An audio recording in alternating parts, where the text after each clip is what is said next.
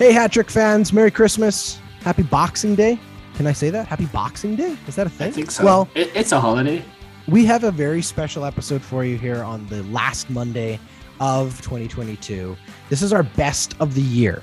We did this last year. We had a lot of fun doing it. Each one of us has picked one of our favorite topics from over all of the shows we did from across the year.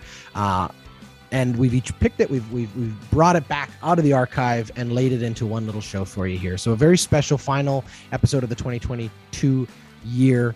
And before we get, bogged down with any more of what I have to say, let's throw it to Elliott. Elliott, you get to pick the very first topic of our very special Best of 2022. Yeah, so I'm going to go with a topic that I thought was a lot of fun to do. The three of us got together and we decided, we played a little hypothetical game over the summer. Of course, Ryan McLeod, Jesse Puljujarvi, and Kyler Yamamoto were all restricted free agents this year. And at times, it didn't feel as though we were going to get to keep all of them. Now, obviously, history has shown that the Oilers found a way to keep all three. But we created this awesome hypothetical, which we called You Can Only Pick One. We each were assigned one of the players, and we had to argue on behalf of our player as to be why they should be the only restricted free agent that the Oilers keep if they could only keep one. It was definitely one of the hottest conversations that we had throughout the year. And I think hilariously, we all could have made arguments for and against all three. So it was sort of fun to maybe argue on the side of something that we didn't necessarily believe in. But it was a really fiery conversation. It was a lot of fun. It was very funny and ultimately meant nothing in the grand scheme of things. But was a good example of the three of us kind of getting into it on a really tumultuous topic. And one of those fun hypotheticals that we do every once in a while on the show that's really fun to do. So enjoy. You Can Only Pick One from this summer. It's the off season for the Edmonton Oilers. There are some very big decisions that Ken Holland has to make and that the organization needs to make about some of their young talent who are on expiring deals. Obviously, there are bigger pieces we're not going to talk about today. Evander Kane, won't he be able to stay? Won't they be able to afford him? We're not going to talk about goaltending. We're not going to talk about any of those things. We're going to talk about three specific players who were all at different points in the season and in the playoffs, very valuable for the Oilers, very competitive for the Oilers, but I would also argue not controversial, but definitely like lightning rods for conversation for lots of different reasons, good, bad, ugly. Those are three players that I want to talk about because all three are in expiring contracts are Ryan McLeod, Jesse Puljujarvi, and Kyler Yamamoto. They are all very similar in age, young players under 25 and players who are clearly proven themselves to be NHL caliber players. The question is, if you can only keep one, who is it? I'm not saying that's what's going to happen. I'm not saying the Oilers won't find a way to keep two, maybe all three, but if you can only keep one, who's it going to be? We've each taken one of those players to champion. I'm going to go to Elliott first. Elliott, I know that yours is very controversial for a lot of people. I want to know why you believe if we can only keep one, it has to be Jesse Puljujarvi. Yeah, I mean, I think this is really tricky, right? All three of these players are very good, and they're all very good at different things. And as you said, at different times throughout the season have been, impactful players. The reason why I think Jesse Puljujarvi is the way to go is that I think he has the highest upside of the three players.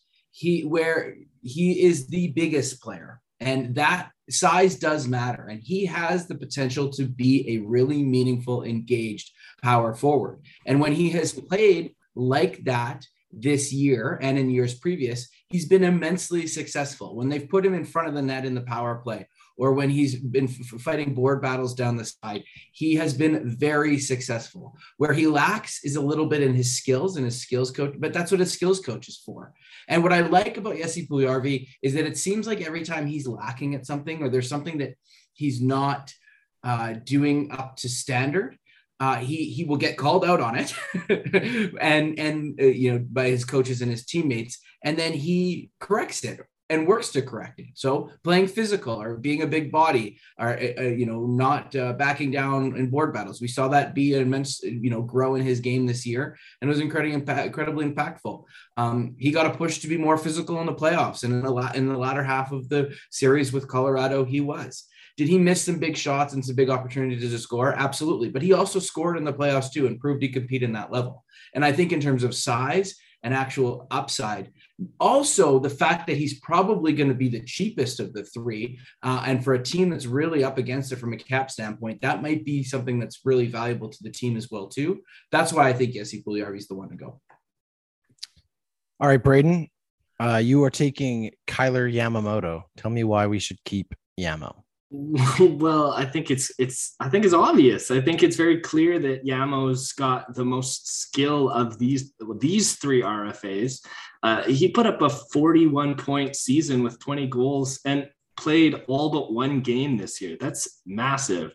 And it showed. I mean, he was a really important impact player on the right side for like three different lines throughout the year. He could play on every single line there. The guys trust him. I think what makes Yamo, although he's undersized, there's such a fight in his play. I love what he does offensively. He keeps plays alive. His puck pressure is excellent.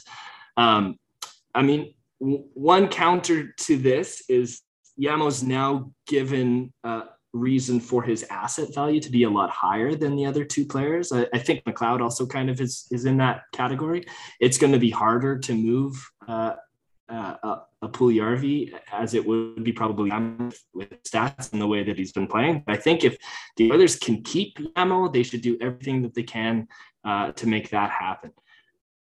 All right. So I'm going to take Ryan McLeod, and I'm going to say three things. Number one,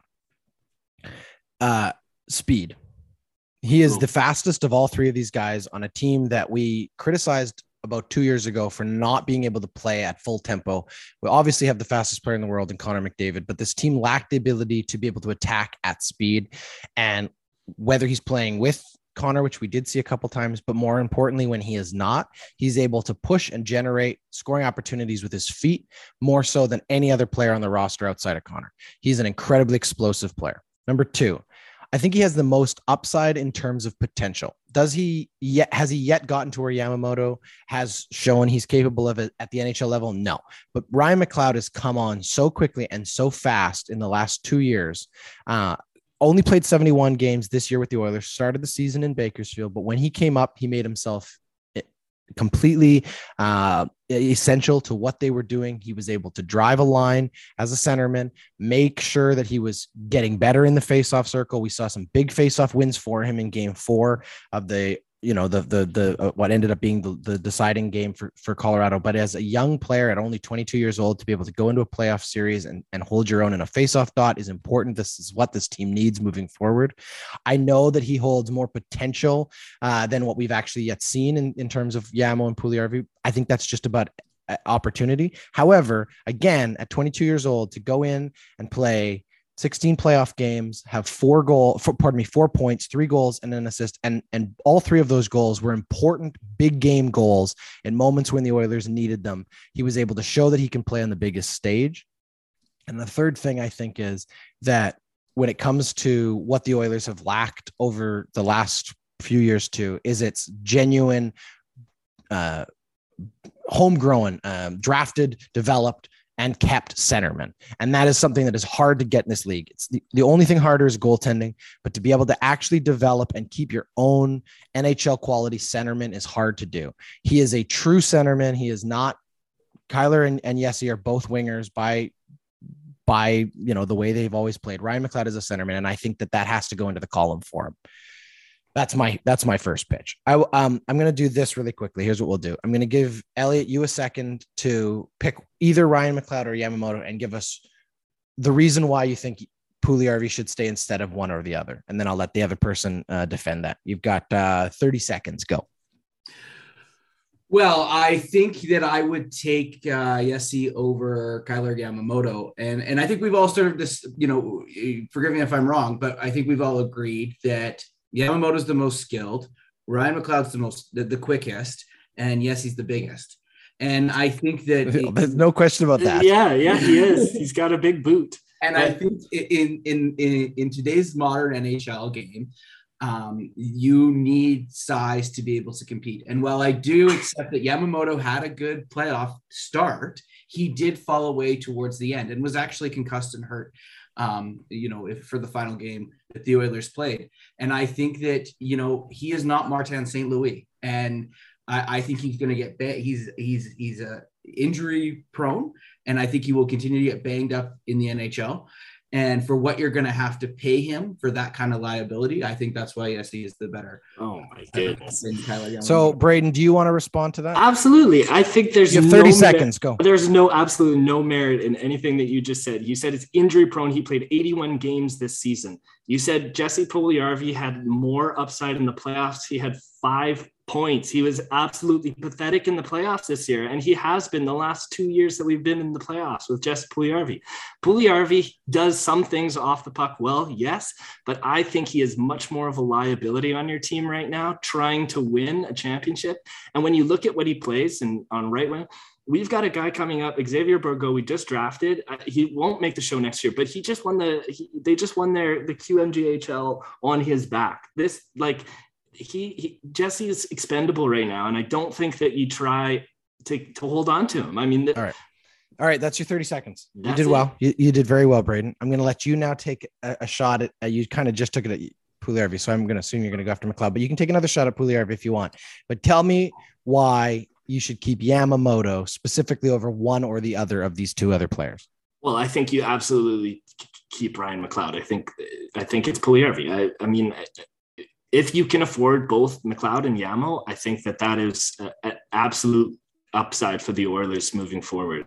I think Jesse has to help this team moving forward. That's pretty much it. I mean, you said everything that I agree with McLeod. He's fast, and what's cool about that is he makes it seems like McDavid's on the ice, and I think it surprises players that all of a sudden see this burst of speed, and it's not McDavid. The MC on the back also helps confuse players, but I think Kyler Yamamoto and Ryan McLeod are the two guys that you try to hold on to with these RFAs. So thank you. I'm not going to let Elliott respond to that because the two of you are basically going after each other. So let me jump in here for fun.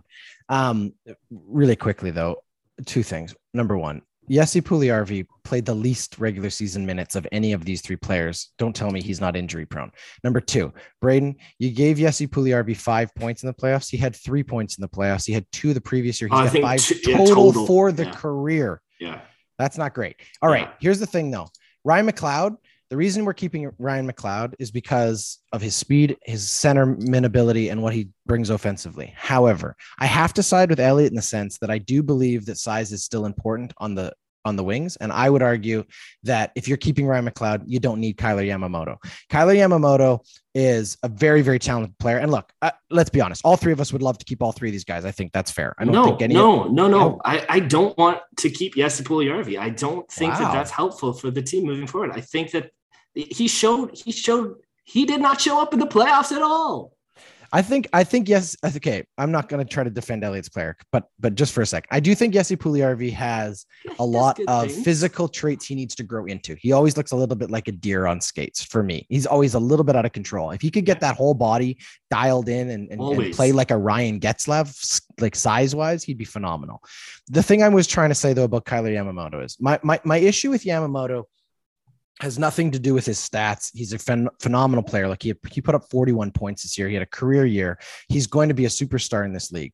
The challenge is that what the Oilers desperately need is a genuine winger who can play on the top line night in and night out. They need Evander Kane. They need a player like that moving forward. And the challenge you have on this team is we have to look at it in two groups. You've got your top 6 and your bottom 6. Yamamoto, by all definitions, skill-wise, should be a top 6 player, but he's not a top 6 player on this current roster consistently enough. He hasn't been able to make it work. We were shuffling him around all year. So he's the piece that I think you need to find a replacement for more so than a centerman. And I'll go back to that point again. Centermen are the hardest thing to find. And that's why for me, McLeod has to stay. And if it's going to be Jesse or Yamo going, then it's one or the other. Elliott, like I said too, like Yamo's got the higher trade asset value right now. So that is something to consider. All right, we're going to really quickly do our closing statements here, as this is a very formal and properly organized debate. So we're gonna do this in the reverse order. I made Elliott go first on his opening statement, so we'll give him the final word. I will go first.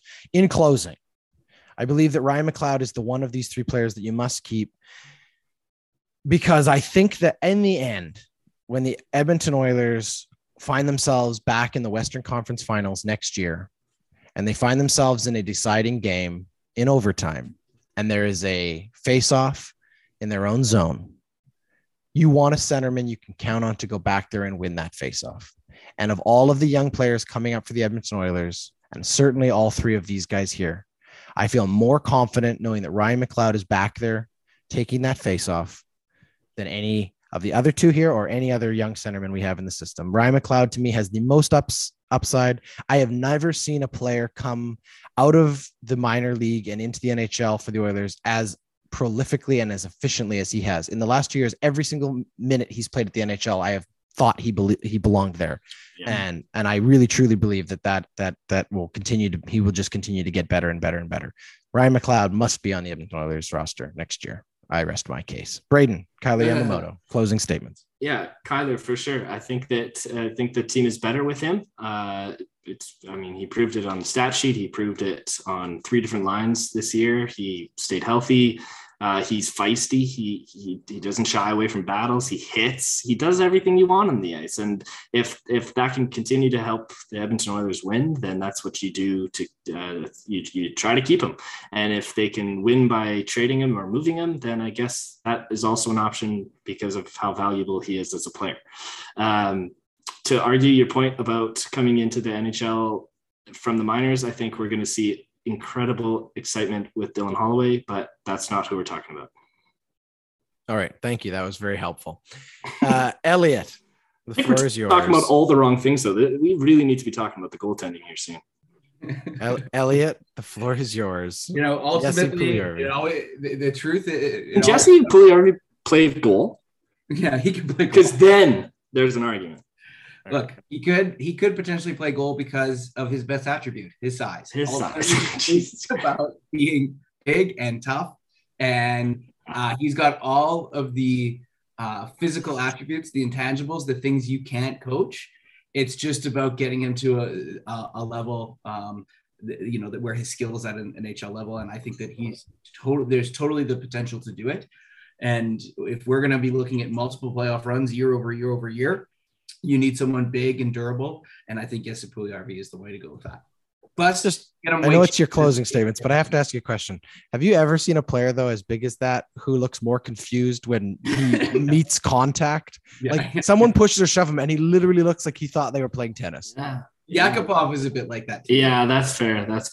But anyway, I've never seen anyone lick their brains as much either. His tongue is always up his nose. Yeah, he's got a long tongue. Thank you, gentlemen. I don't think we've come to any kind of consensus, but the great news is this: none of us have to. Have to. That's right. We will wait and see what Ken Holland has in store for the Edmonton Oilers in the off season, and I'm sure we will have plenty more conversations about it. That was our very first and maybe only ever, although it was kind of a fun game. Edition of, what did I call the game? You can only keep one.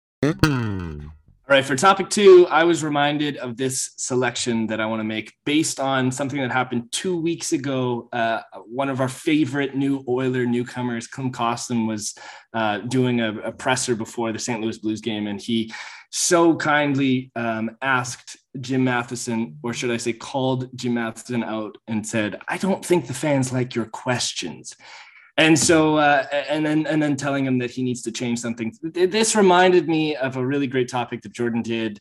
And I say Jordan specifically because it is only Jordan on this episode, but there was a fantastic rant Jordan gave on topic called Old Media.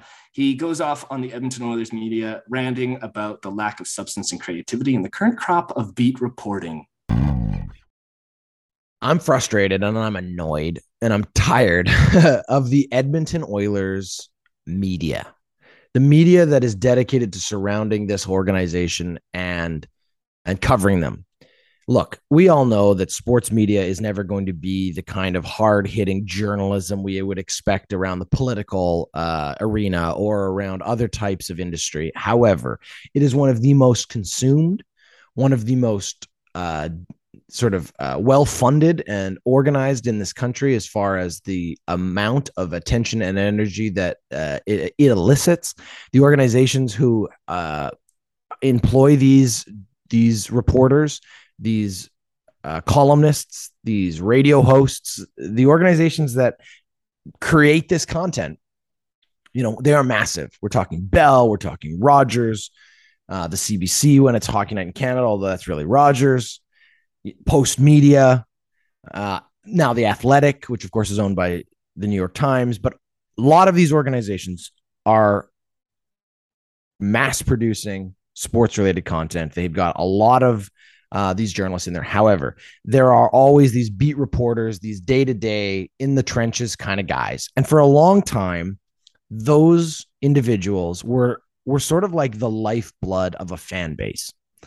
They were the people turned to first thing in the morning when they flipped open the newspaper in Edmonton, whether it was the Sun or the Journal.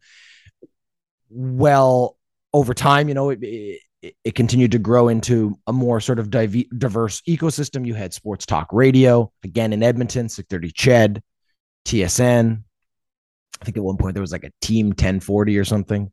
Now there's TSN radio. There is no Sportsnet radio in Edmonton, but I know in bigger markets like Vancouver or in Toronto, there's a bit more diversity, let's say, in terms of the sports talk radio.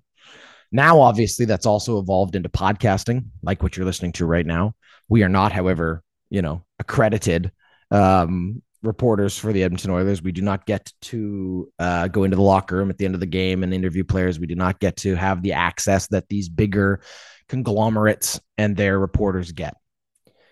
And of course, over time, it became the internet too. That's the big thing. It became the internet. And when the internet, I think what the internet has changed is the immediacy with which these people are interacting. So obviously you have Twitter, you have social media, but you also have, articles going up rather than to deadline and then they'd be printed and you'd see them the next day. They're up 20 minutes after the game reviews, all of this kind of stuff. As much as there has been a proliferation of the amount of content, a democratization of voices surrounding these sports, I think at the same time, there has also been, I think that the actual content has been diluted. It's been dumbed down and simplified, whether that's because it needs to be communicated in a tweet or whether it's just the sheer speed at which the content must become available. We're losing some of the actual substance. And what I think is frustrating about that is that we're kind of okay with it, or we've kind of accepted it as the norm. And I wanted to take a moment here to kind of call out, especially Edmonton's media, because that's the media I consume. There are a lot of people there who I'm sure work very hard to do really good work. But at the same time, I think a lot of them have become complacent and they have become comfortable in the roles they have. I think back to last year and the press conference that Leon Draisaitl and Jim Matheson kind of got into it at. If you recall, Jim Matheson asked him kind of a pointed question about why he was, whether or not, the Oilers liked the sort of situation they were in. And Leon flipped back somewhat sarcastically that, yeah, obviously we love losing 5-1 or whatever the quote was. And Jim kind of pushed back and said, why are you so pissy? And Leon for a moment was kind of surprised and then retorted right back, and you had this awkward exchange where an athlete stood up for themselves in a moment and the reporter kind of stood up for themselves, to be fair. But the way in which the whole exchange went down came off very, very petty both ways. And it was interesting for me to see the fallout of that because you had the media, especially the national media, including TSN and Sportsnet, who are the big players in this, kind of come out and defend the journalist first and be like, well, he's just trying to do his job and the athlete shouldn't get so chippy with him. And I'd like to, I think we talked about this a little bit at the time, but I think that this is actually a little microcosm of a bigger issue, which is the fact that I think we have lost the relationship between what these journalists' job actually is and what the athlete's expectation in terms of that transaction is. Obviously, they have an obligation to go get quotes, try to fluff up their story with player responses. They've already decided what opinion they're going to put into the piece that they're writing. Now they're just looking for that post game quote that they can fill it in, to give it a little color. And the athletes recognizing that obviously these people covering this is beneficial to the sport, because if they didn't have this coverage, perhaps, they wouldn't grow their audience and blah, blah, blah, blah. The truth being that this is where I'm frustrated. What we've lost or misunderstood about the current relationship is that the actual content creators out there for whom fans are going to are no longer these major publications. No one is reading Jim Matheson with the same ferocity that they did 20 years ago when it was the only thing to read. And instead of trying to make better content, to dig a little bit deeper, I think Jim Matheson is trying to be the blogger, and that doesn't work, because you're not a blogger. The new audience, the new growth is actually happening around, websites like Oilers Nation, or in a different market, Canucks Nation or Flames Nation or whatever, blog-based things. They're going to podcasts like us. They're going to podcasts like other people who are creating content from a fan perspective, talking about things fans are actually thinking about and caring about. And that doesn't happen. The next thing I wanted to talk about with this specifically, though, is when you do have those journalists in the room, it's because they're credentialed. And when they're credentialed, they have an obligation, in my opinion, to actually hold that organization to task, and not just for what's happening on the ice, but in terms of the actual overall organization. We've talked a lot on this show about how we've talked a lot on this show about how Rick Westhead and his reporting with TSN has really opened our eyes to some of the bigger issues surrounding hockey. And what's frustrating or disappointing is that when you have opportunities from these other journalists to actually go and say something and do something about it, they just don't know how to do that, right? They don't know how to have those conversations. And that's okay. That's not what they're necessarily a skill set. But what I am frustrated by is that there aren't other people stepping up to do that work for them, organization by organization. Hold these guys accountable when they are making bad decisions from a hockey perspective, from a business perspective, or when they have employees who should be held accountable for other issues. I'm thinking Bob Nicholson. Why has nobody ever asked Bob Nicholson about his responsibility in this Team Canada situation? That is the role of those beat reporters. You are covering this team. You should be asking those questions. I'm going to leave that for 1 second. I'm going to get to my final point, because I don't need this show to drag on and on and on and on when it's only my voice you're hearing. I would like to say this too. I think that the Oilers media is very quickly devolving into a mob of singular ideas. What do I mean by that? I mean that when the sort of, let's call them like the upper echelon of Oiler reporters, the people who have the most access, we would consider them quote unquote insiders, and they're probably the most senior writers and reporters there. When they kind of get on an idea, everybody else around them just sort of globs on and follows that down the river. There's no tributaries. There's no diversion from whatever that theme or idea is. And it's so frustrating as a fan, because it's so vanilla, so bland, so lacking of any substance. I would like as a fan to read and dig in to conversations that are substantive, fact-driven, less opinion and less observation, because guess what? There are, let's call it 45,000 fans every single night watching these games critically, and they see what's right in front of them. They don't need a journalist at the end of the night to try to convince them that they have seen something they have not seen, because that journalist believes so strongly in what they think, as opposed to recognizing that what you are actually needing to dig into is to fulfill an obligation to the fan base, to elicit, to illustrate, to help us see the things we ourselves cannot already see. If all you are doing is pointing out the absolute obvious, what role do you fill here? We can do that ourselves. We can go to Twitter and we can vent it ourselves, and we get hung up on these specific things. Here's one for a great example for you, and one of our favorite journalists on this show in Mark Spector. Mark Spector has tweeted since the beginning of training camp, probably, I don't know, about a third of them have been about Jesse Puljujarvi. Why? Why are you so strung up and hung up about a second or third line winger right now. Every single thing has to come pointing back to him. It's like you've got some kind of weird fetish on. I don't understand it. The Oilers can see, the Oiler fans can see when, yes, he's successful and when he's not. That's very obvious. But you're not going to change anything. You're not going to really change anyone's opinion. I think most people's minds are made up about whether they want Yessie on the team or they don't want Yessie on the team. And what are you doing right now other than grinding an axe? And what's interesting is that it, as I said, seeps out into every other part of the media ecosystem around the NHL or around the Oilers when one of these things gets hung up on. During the game the other night, you have Fogle and you have McLeod having a great shift. Their other line mate is Jesse Puljujärvi, and yet all the conversation post-game is about how great those two guys were. Well, yes, he's on the line. He's got to be having a good game. If they're having a good game, he's clearly contributing in some fashion to that, even if it's just by forechecking.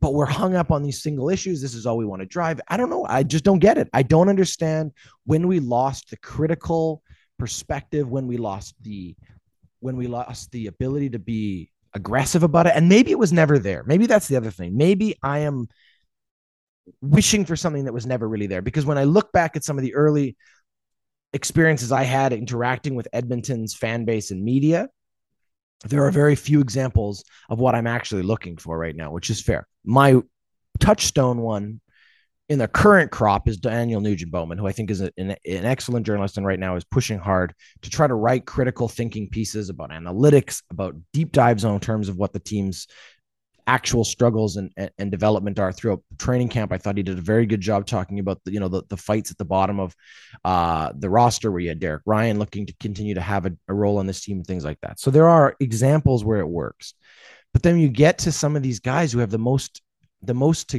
of an audience, the largest audience, and their content is just so flat.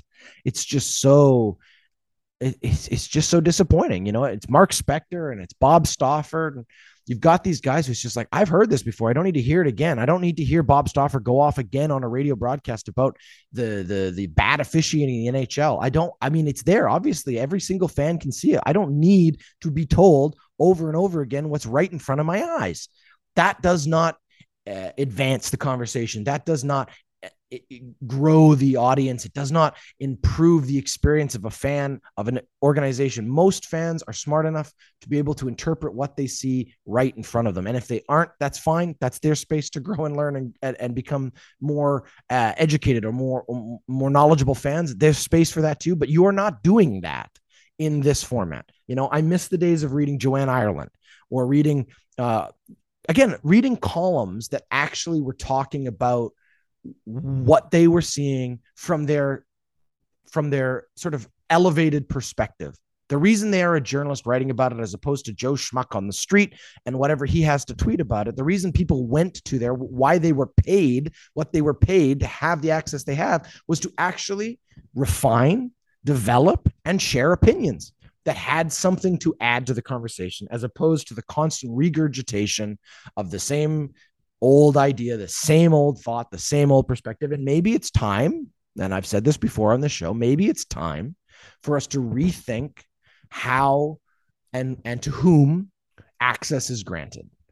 Maybe it's time to actually challenge these organizations to open up those media availabilities, to open up the space, whether it's on a rotating basis. So you've got, your accredited press from Post Media and from Sportsnet and from TSN and whatever else.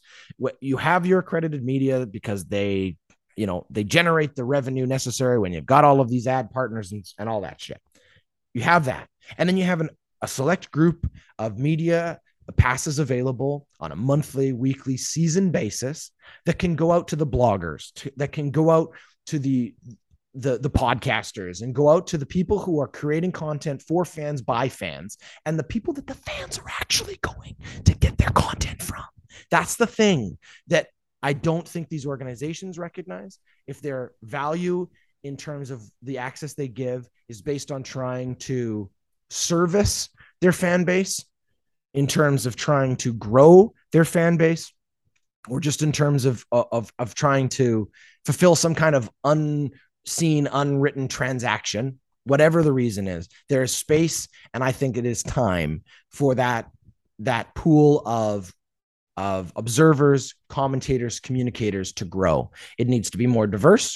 It needs to be more open and honest as far as what fans are actually experiencing and seeing. And I believe very strongly that if those opportunities were given, you'd be surprised with the kinds of intelligent, unique, creative questions that would be asked of these athletes and of these organizations. You would get more from them.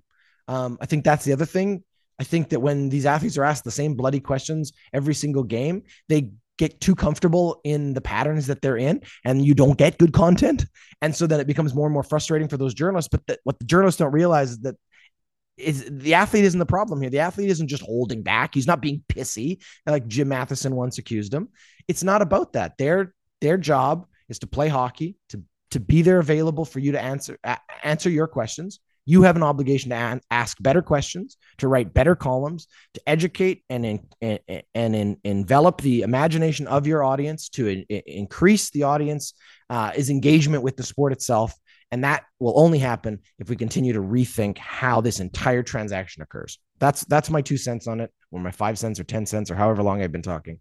And that's, I think, where it's at. I think that we should expect more as fans from the media, especially our beat reporters and the people who are bringing us content on a daily basis than we currently have.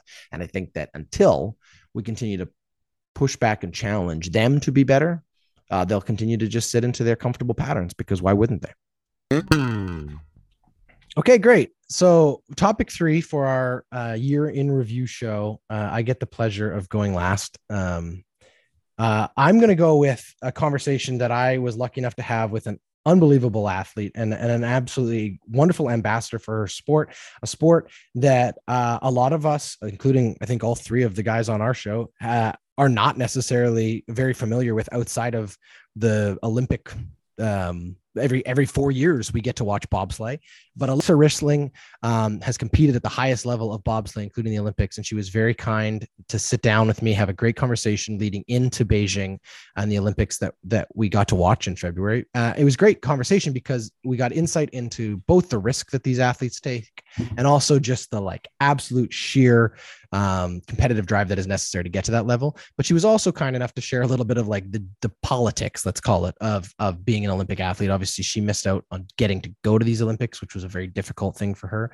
So she didn't hold back. And I thought it was a really great conversation. I like that she was brutally honest about how terrifying going down the Whistler bobsleigh run is, and just a really great insight. So to finish off this year's best of the year.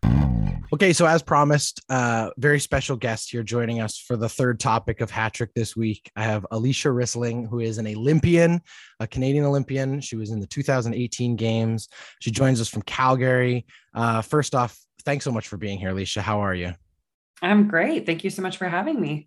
So I gave a little tease off the very top of the show about sort of your CV, but just for those who may have just jumped ahead in the show because they were excited to see you as a guest here, you are a bobsled athlete from Canada who has been to the Olympics, recently, unfortunately, suffering an injury that I know held you back from training for about a year, and then of course COVID and all of that, and unfortunately just missing out on being in the Olympics this year. We will talk about that. I'm sure that's very disappointing. However, what an amazing accomplishment or an accomplished career you've had. I went back and looked through, and I know that you've become an ambassador for the sport, ambassador for women in the sport, but you're also just a decorated athlete to begin with. We'll get to all of that, but let's go back just to the beginning. I know you come from an athletic family. You know, your brother's a hockey player. I know your dad was a hockey player. You've got family members and everything. Growing up for you, sports was really an important part of life, wasn't it?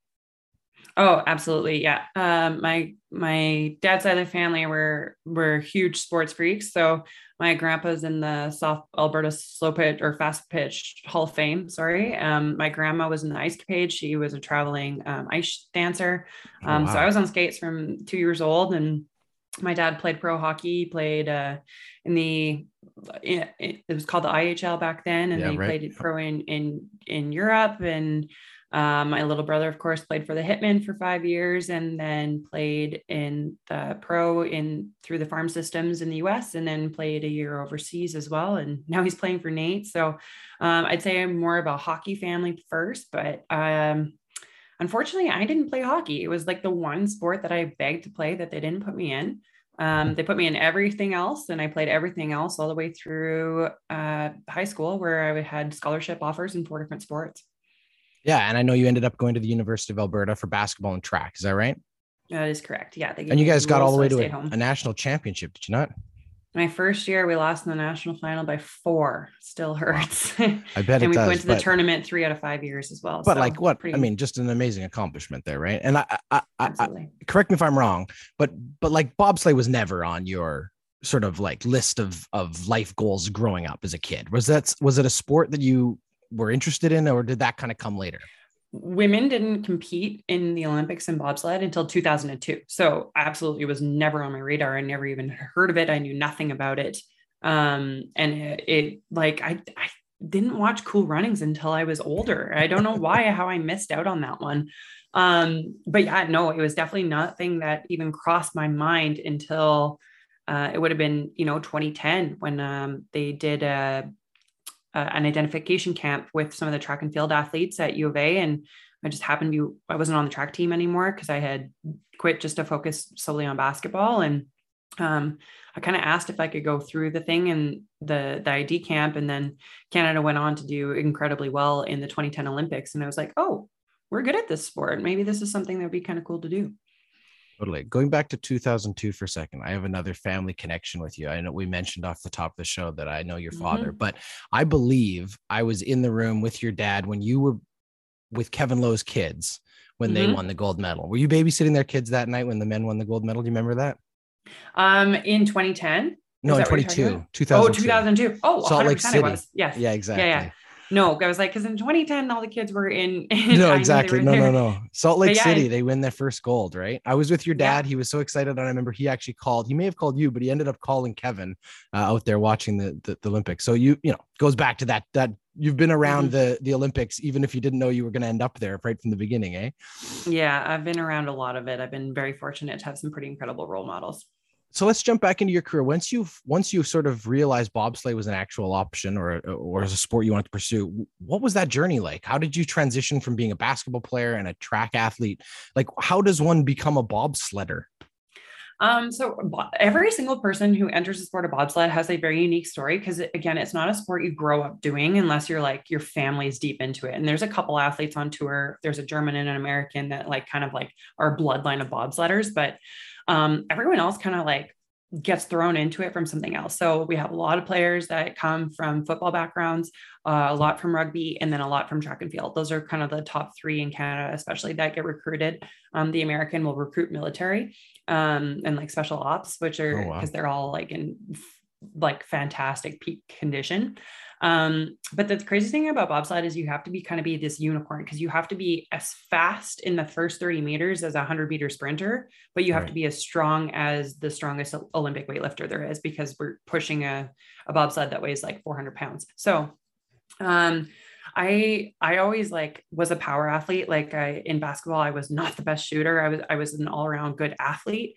And I loved training. Like I loved lifting weights and I loved sprinting. So like that kind of correlated really well for me. And that's why I wanted to get in, but my journey wasn't easy because I entered the sport. I graduated from university and I took actually a year off and I applied to get into a master's program first that I didn't get into. It was med school. I needed a new goal. So I needed something to focus on. And I had actually not been in a gym in 14 months when I first did my first initial Alberta bobsled recruitment camp. So I spent a year as a brakeman with Team Alberta. And that was more like a year of like learning about the sport. I had to learn how you win and lost races. I had to learn how you took care of the sleds. I had to learn like everything. I knew nothing about it other than you just go down in a bobsled track, like down a track. That's all I knew. And I just fell in love with it in that first year. And that's when I really decided that if I was going to commit some time and effort into this and I wanted to become an Olympian, I was going to have to do it from the front seat because I knew I was never going to be the fastest or strongest athlete that comes out to this program. It just wasn't in my genetics. So I was going to have to learn the skill of actually driving the sled, and that would kind of more give me a better opportunity to qualify my sled for the Olympics. So the next year I was on Team Alberta again, and I was just learning how to drive the sled, and I practiced. And then the next year I came back and I actually got myself finally into some sort of physical conditioning so that I was able to crack the national development team, and kind of just moved up the ranks from there until I was full-time on the World Cup, the 2016-17 season. So the year before the 2018 Olympics. So obviously, you have to really commit yourself fully to the sport, but this isn't just an athletic sport. This is one of those sports where you have to maintain your own equipment. You've got to sort of, slug it. We've talked on this show a lot about sort of the struggles that some of these Olympic sports have in the off years. What is it like in sort of that 4-year window when you're preparing between Olympics, or in your case, the very first time when you were preparing for an Olympics, when, you've obviously got competitions throughout all those seasons, but the Olympics is the ultimate goal for a sport like bobsleigh, is it not? Yeah, it absolutely is. And like everyone gears up to peak in that 4th year, but it still requires so much time and effort and skill from the 4 years leading up to it, because we only get to do the World Cup circuit is eight races a year, with the last race of the year being the World Championships. Whereas like in an Olympic season, it's 8 races and then the Olympics. So there's so much effort that goes into him being an amateur athlete. And I wasn't carded, which carding is the structure that the government helps athletes out. And so I was a development card. So that's $900 a month. That didn't even cover my rent. So like trying to travel, and in bobsled, we have to go to where the tracks are. So of course, yeah. Luckily enough, like the Calgary track was around when I was going through my development, but it's not around anymore. So now all these athletes that want to get into it, it's like they have to go to Whistler. Whistler's super expensive to stay. Like you're looking at over $100 a night just for accommodations. Or you're going to Park City, Utah, or you're going to Lake Placid, New York. There's so much travel that's involved. And in Europe, the very different thing is there's so many tracks that they could just drive 3 hours and get to a new track. Here, it's like, it's the closest track to drive to is 14 hours away, or yeah. I guess there's only 12, but still you're looking like at a huge span. So that's why the Europeans are at a huge advantage for that. So I was trying to travel, but I was still trying to work to support myself. And I remember being on that national development team my first year, and my team fee was $7,000. And I was on my own for food when we were on the road. And I had maxed out my credit card. I had maxed out my line of credit, and I had withdrawn more from my bank account. And it was literally like, I still was paying rent back in Calgary, and I had been on the road for 3 months. And I remember I was like, which family member am I going to have to call to pay my rent this month? Like, and that's when I got my first sponsorship. Like it couldn't come through at the first, like, and it was, I will never forget, it was $2,500 and I cried. Like it was just like, because it at least gave me some leeway to get through. And then I ended up getting one shortly after that. So, I worked my butt off I actually worked in the bars in the restaurant industry, because it was the most amount of money I could make in the least amount of time, but those are very physical jobs. And so trying to train full time and then going to work where I'm getting 20,000 steps in because I'm running drinks around and staying up till 5 o'clock in the morning sometimes. Yeah, tough hours.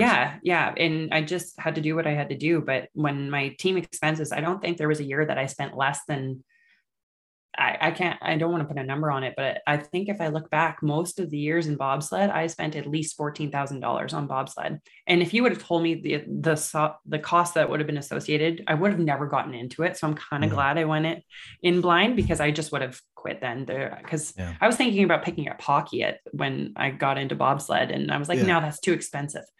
I didn't know that I was going to go on to purchase my own bobsled at $91,000, so it just, but when you're in it that far and you're so close to your Olympic dream and you just want to prove that you deserve to be there and you want to be competitive, you do what you have to do and unfortunately in my sport, it's not just about your physical performance. It's also about your equipment. Yeah. And I think that's a great perspective that I think most people, especially, in this country or frankly everywhere, miss or don't think about with these quote unquote sort of Olympic focused sports, right?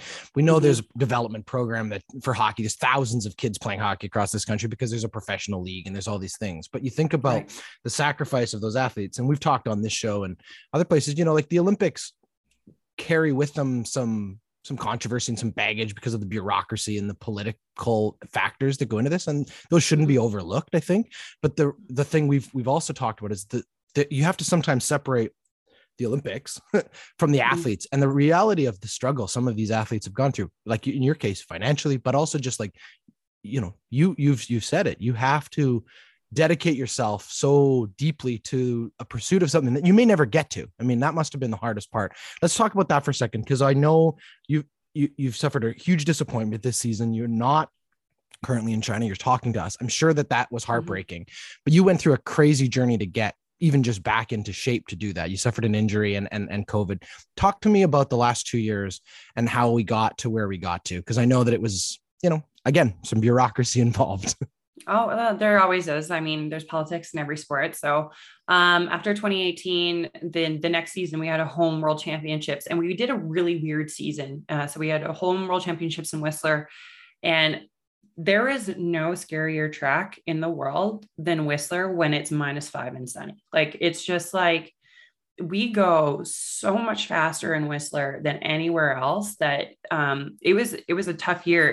And for whatever reason, Whistler had the coldest, crispest winter that we hosted. So we set the speed record, the men's, there was a British 4-man team that went 156 kilometers an hour, which is just like insane. Like, you're free falling going that fast essentially. And not only that, in Whistler at the bottom of the track, like, you have to make your steers perfect because there's a corner called 50-50. And if you're not perfect there, you flip, and like crashing going over 100 and crashing at any time sucks, but crashing going at that speed is just, it's like, it exasperates everything. Like, it hurts. Like, and so that season, it's funny, I had never crashed in that corner ever in my entire career. Like, learning to drive sled, I would make mistakes. I crashed in multiple corners, but I never crashed in 50-50. And for whatever reason that year, I crashed 7 times in that corner. And it became such a big thing for me that it was a form of PTSD. So I had that going on. I got to leave the track a little bit, but then I went to Europe and had some good results, had a gold medal in the Europa Cup and a bronze, and came back, and we were going to spend more time in Whistler because we were going to get ready for hosting our worlds. And I tore my calf, like a 7-centimeter tear in my calf. And this was 5 weeks out from worlds. I spent that whole 5 weeks in a walking cast. And so I was not doing any sprinting. I couldn't really do any heavy lifting because you need your calf for everything. And I was just trying to heal enough so that maybe I could start outside the sled in the race. So that pretty much knew my world champs were over in that fact. And I did push, but I got held in Whistler and I kept crashing. So that kind of messed with my mental ability. So I'd say that year, when I finished that year, like, I almost quit then because I was finishing that year. It was a Whistler World Champs. I was expected to win. And I came 11th. And now I have PTSD, diagnosed PTSD, and I have a calf that just won't seem to heal. And I found out after, when I got an MRI later, that it actually had healed kind of off centered. So instead of like going exactly back where the tear was, it kind of healed at an angle. So I had this like debilitating tendinitis, which is such a soft injury. And I see that in my thing because it's like such a thing, but I could not make it through a sprint workout for 14 months. So now we're heading into the next season, and it's literally tryouts. And I never sprinted once the entire summer. I couldn't do it. Like, I tried, I went to track practice every day, and every day I tried, and I never made it. I was going to physio 3 times a week. My injury bill cost me $8,000 because I ran out of insurance so quickly. And I was so determined to like heal. So I was doing everything. I was doing red light therapy. I was doing injections. I was doing all these things that I was paying personally out of pocket. And I got told literally the week of tryouts that in October that, we're going to offer you an injury card. So an injury card means we recommend you take this season off, you heal completely, and you come back, because if you don't come back in good form, you don't have a spot here anymore. Because now we've got these up and comers coming, and we need you to be in the best shape possible for the Olympic Games. And I said, you know what? That's a good idea. It's year 2 of the quad.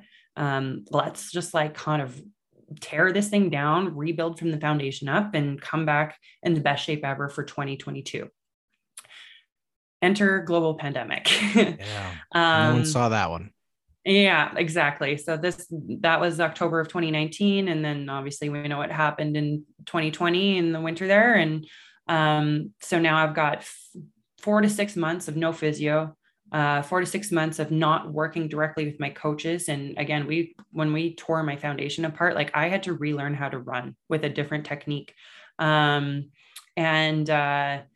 Obviously that whole process just got slowed. Like I was making great progress, and then it just got slowed down. I didn't see a trainer. I was working. Luckily I had a gym set up in my garage. So even though it was -10 outside, I was in there with gloves and a toque and mitts on, still getting my lift in, and I would film it. And then I would send it to my trainer, who would get back to me 3 days later, and we'd evaluate it. And then I'd have to remember what they said when I did that same lift again the next week. So everything just kind of got delayed. And so when team tryouts came, the other worst thing was I didn't push a sled because the ice house was closed and we were barred from it. Like we weren't allowed to push in the ice house, which is an amazing facility here. So when team tryouts came the next year, I was not ready to go. And I fully take responsibility for that. Like I was not ready to go. Then they said, you know what, doesn't matter. We're not going anyway. So Team Canada said, they were thinking about sending us on tour anyway. We had medical exemptions to go and compete. All the Europeans were competing, and they just said, you know what, we're going to hold our athletes back. So now I've gone from taking a year off to it ended up being 22 months between my international competitions. And I wasn't feeling confident getting ready to go, but you know what, this was last year. It didn't matter because it was still a year to go for the Olympics. Got my races in enough to be qualified. You need what's called a 532 for this year, meaning I kind of got to keep my driver's license, my bobsled driver's license, and be eligible. And I knew that the up and coming girls were going to be ready, and it was going to be a battle. So I worked my butt off this year, and I kind of threw everything I had in it. Like I lost a lot of my sponsorship because I wasn't competing. So I was like, you know what, whatever debt I need to go into to afford and make sure that I'm ready to go this year, I'm not going to work because everyone else isn't working, and I need to make sure that I'm ready to go. And, come the fall, we got told 5 days before our selections that what our selection criteria was, and it was based on push rank, and I didn't have a chance anyway. So it was a little bit disheartening because I did feel like I was ready to go. I was in way better shape than I was in 2018. I was the healthiest I've been. I didn't quite beat my PB in the ice house, but I was 300ths away, like it was not like I was way out of range. And that kind of just shut the door on me. But then they told me to stick around because in case somebody got sick or injured, then I was next up. Yeah. So when you give someone a bone like that, like, hey, like, okay, so you're saying there's still a chance, I'm going to take it. Yeah. There was no communication other than like, you can compete on the development circuit and try and qualify a spot that way, and maybe you'll get a chance. And the year went by and I never got my chance. And I'm happy that those girls did really well, and I'm going to be cheering my butt off for them in the Olympics. And I'm excited to see how they do, but it just it hurts when you do everything in your power to be ready, and it just still wasn't good enough, Well, for sure. And as you explained, even just at the beginning of your career, the struggle isn't just, physical, it's mental, it's financial, it's all of that time consuming. And as you described that story of the last 2 years, I mean, how did you not just at some point throw in the towel and say, this is just too much? I could go and, live a happy life, just going to the gym like every other normal person instead of trying to, rebuild my body for an elite sport how many pilots do they send to the Olympics? There's like 3 out of 4 of what is like, there's not that many people out of this country who are even capable of doing what you're doing, and you're fighting for 1 spot or 2 spots. Yeah. So we got to send 2 in the brand new sport of monobob and 3 in 2-man. And this is the first time ever we've had 4 girls that probably on any given day could challenge for those spots. Yeah, which I guess it's a testament to how the sport's developed, but it's frustrating when you're one of those 4. You know what I mean? Yeah, exactly. It's like I joked. I said to my wife yesterday, we were watching the snowboarding. It's like the Olympics. You turn it on and whatever's there, you kind of get a little taste of something that you don't usually watch. And we're watching it, and the Canadian woman, I think, finished 5th or something. Oh, that's so disappointing. And you think to yourself, no, she's like 5th in the world. What are you talking about? She's, that's insane when you think about the scale of it. I want to get to the Olympics here in a second, because I do want your perspective on what the women I know are going through.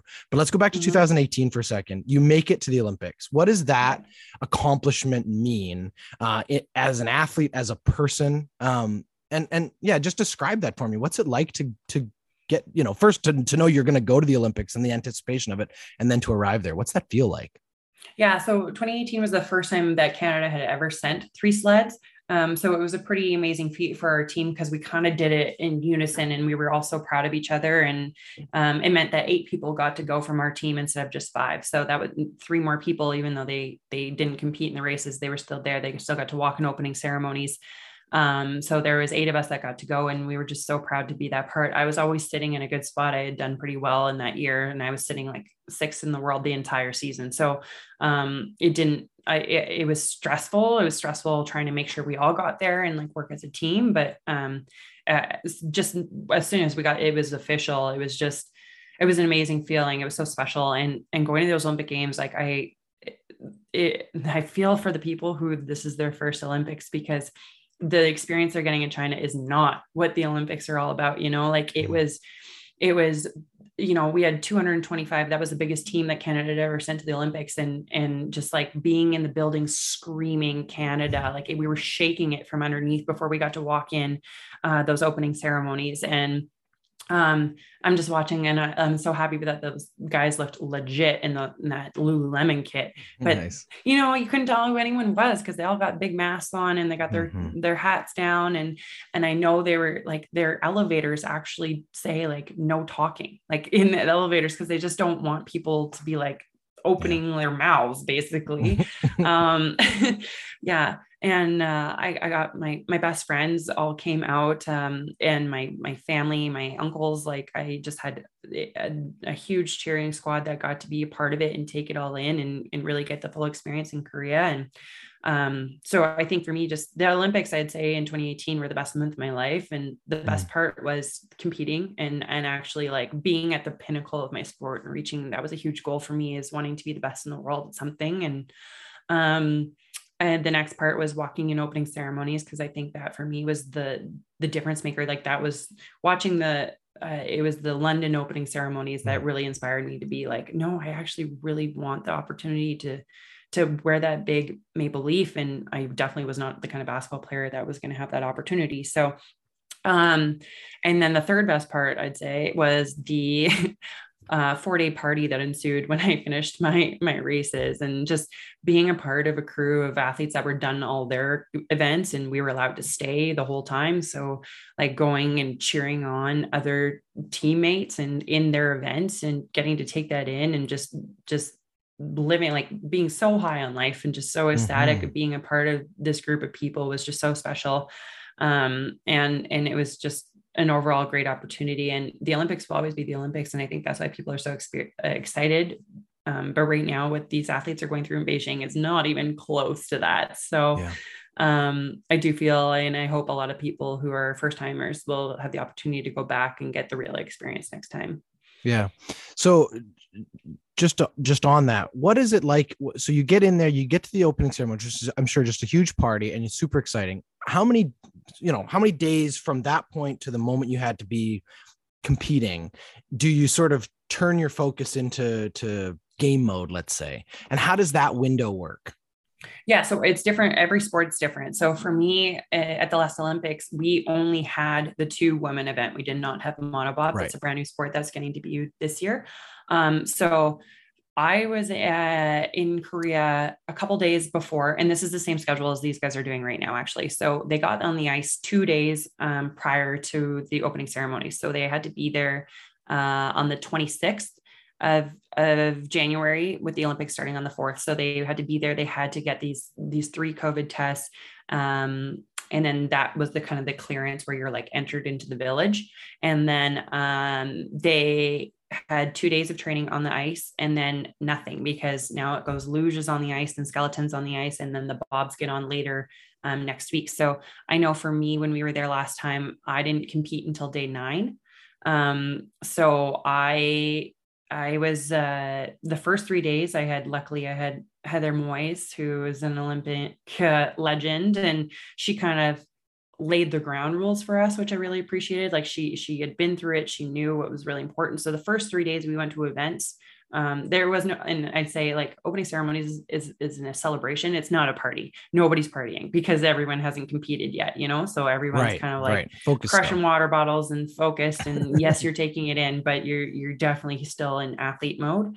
So then the first 3 days we went to a couple events. Like I got to see Johnny Moe and Caitlin Laws win gold, and went and watched the team figure skating event, which was incredible, and take that in. And then after 3 days, we just like shut it down. I competed late at night, so my races were at 9:00. I take about 200 milligrams of caffeine before I race, so I knew that we weren't going to be sleeping until like 3 or 4 o'clock in the morning. So we actually just got used to that. So for the first couple of days of the Olympics, I was sleeping until noon, 1 p.m. Sounds lazy, but like you're doing it on purpose, right? You're trying to be strategic, getting ready for acclimatized for what your race is going to be. And then we'd stay up and we'd just watch events during the day in our PJs and our onesies in Team Canada House, sitting on beanbag chairs and just hanging out around the village, because I barely had any workouts left to do because you're tapering, you're already, the work has been done and you're just trying to rest and be ready to go. So there were a couple of days where I had small workouts to do or a track warm up or something like that. And then the days that we were on the track all day. So you had to bust the 45 minutes to the track. You had to be there 3 hours early, which is earlier than you normally are. Usually we're there like 2 hours early. You do your 2 training runs, and then you do your sled work and your sled prep and get everything ready for that. And all the materials had to be rechecked. They get checked at the beginning of the season and you don't have to worry about it again, but at the Olympics you have to recheck them again, and then you polish your runners. And yeah, it's just like a process. And then you're getting ready to race, and then so it's like 12-hour days basically when you're on the ice, and you get 3 days of official training before your 2 days of racing, so 5 days on the ice. So that's basically like all you do. Like I couldn't even tell you what else happened during the Olympics during those 5 days that I was on the ice and practicing and training, just because it was like so blinders on, focused on what I had to do. And then you spent the 4 days after celebrating everyone else. Yeah. And as a pilot, I know, you must have just like a mental map of what that track is in your head. Are you seeing it when you're like sleeping? Can you see every turn and every corner and what the line you want to follow is? Like as a pilot, it's a different kind of thing. I mean, let's just pretend people don't know anything about bobsled. In your case with women's bobsled, you've got 2 athletes. One is pushing, one is jumping in the front and then piloting. How does it work? Let's just pretend they know nothing about bobsled. So you got to think about it. You've heard the saying, it takes 10,000 hours to perfect your craft. So like any sport you grew up as a kid, you're outside for 4 hours shooting pucks or kicking a soccer ball at a garage like I did. But in bobsled, you can't do that. Like you're going down the track, and I'm in each corner for like a second. So for me to get to 10,000 hours, it's physically impossible because the G forces we have in our body, like there's no way that I could have 10,000 hours of seat time in a bobsled. Like it's just so unrealistic. I don't want that much time, to be honest. That's where visualization comes in, and the mental component of being a pilot is just so important. So that's me sometimes putting my computer on a coffee table and sitting underneath it. And so it's at eye level and watching a POV and just going through. If you watch bobsled and you see any of the pilots in the warm-ups, you'll see them. They look like they're dancing with their hands. They're doing mental runs. They're going down the track. They're doing their mental runs. They're figuring out, if they're mentally mapping out, if they're going into a corner on the left side, what they're going to do versus going on the right side, and fighting those pressures and feeling it. So that's a huge component of what we do. I would say that absolutely. Do I do mind runs in my sleep? I do. And I hate it. And it's something that I had to work with a sports psych to make sure that I wasn't doing it, because that is not the time to be doing your mind runs. That means you're stressing it. So every pilot is different in terms of like how many they do. I find that the older I got in my career and the more seat time I actually had, the less mind runs I did. But when I was a developing pilot, I was probably doing 100 a day. Yeah. Yeah. And it's not a very complicated vehicle, let's call it. There's no steering wheel, right? You've got some string and some blades. Like how does that work? So it's a lever cable pulley system. So it's just, I pull the right rope, it turns right. I pull the left rope, it turns left. The whole thing for me is not actually about creating a steer. It's about resisting the centripetal force that the sled is experiencing as it's going through. So you got to think when you're you're in your vehicle and you're going on an on-ramp onto a freeway, and how you're kind of accelerating through and you can feel the car fight you back. Basically, I'm fighting that pressure, just holding it in my hand, and I'm trying to give a little and take a little as I go. The more you steer, the more friction you create, the more you actually slow the sled down. And that's what the opposite we want to do. We want to do the least amount of steering possible on the way down, but obviously you got to keep it on four runners. So there's a fine line. Sometimes you end up doing what we call the bow and arrow, where you're pulling it all the way back, trying to save it. But it's not complicated, but learning a track and learning where the pressure is and learning the fast way down is definitely the complication part. Oh, for sure. So this is, I mean, we talked about how this year ended for you. Is this it for you in bobsled? Are you retiring?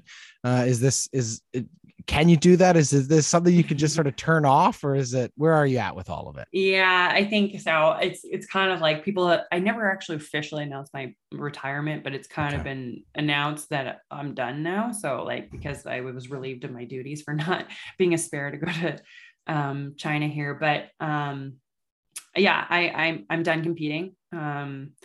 Whether I return to the sport is still up in the air. I've talked to a couple teams have approached me, but if I'd be interested to coach, and in that capacity, I'm definitely open to it. I'm not saying I'm going to do it for sure, but I'll always be around bobsled. I think I'm a board member for the community club program that there is here in Calgary, and I just always want to stay close to the sport. I think that I'm at a point in my life where I just am craving some financial stability. So I think it's time for me to move on and develop a career that I can feel confident building a life towards. Totally.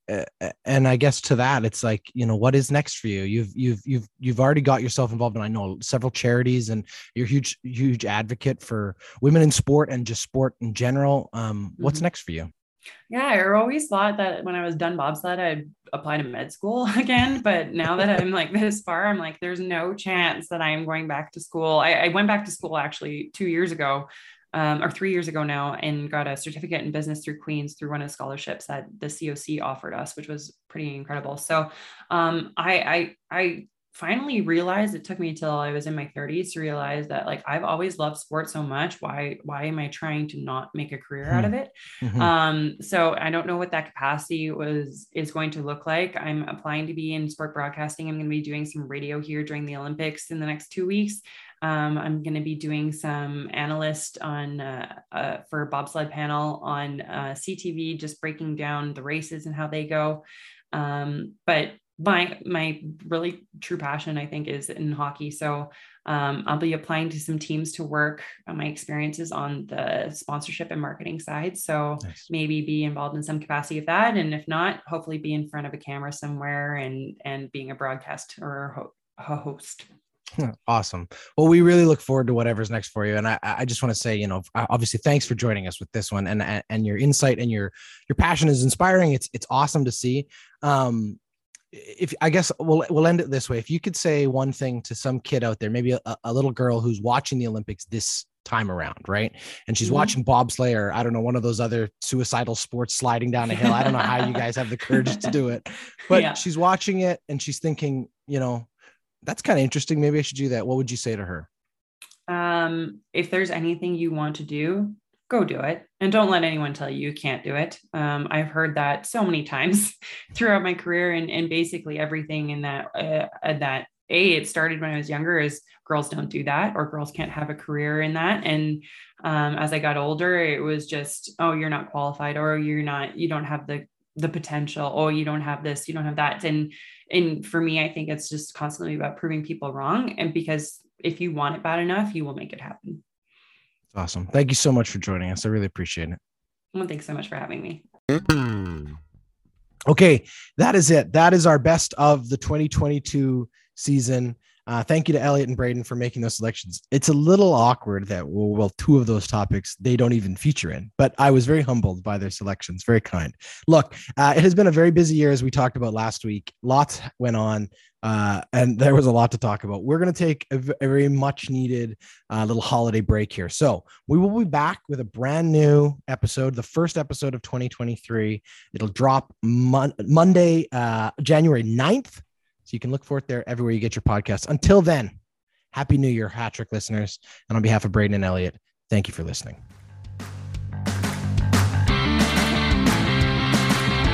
HatTrick is a member of the Ordinary Podcasting Network.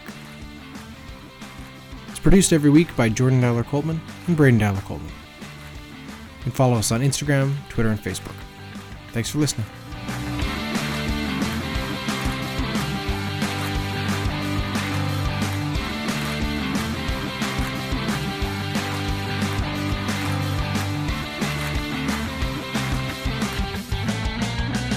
The Ordinary Podcasting Network wishes to acknowledge that the lands on which our conversations take place include Treaty 6 territory, the traditional meeting ground and home for many Indigenous peoples, including the Cree, Dene, Saulteaux, Blackfoot, Métis, and the Nakota Sioux peoples, as well as the unceded territories of the Coast Salish peoples, including the territories of the Musqueam, Squamish, and Tsleil-Waututh nations. We acknowledge the many First Nations, Métis, and Inuit whose footsteps have marked these lands for generations. And we extend our appreciation for the opportunity to live, create, and share stories on these territories. The Ordinary Podcasting Network intends to engage in conversations and dialogue which acknowledge that reconciliation is not a destination, but a journey, and that we remain committed to practicing our craft in a decolonized space.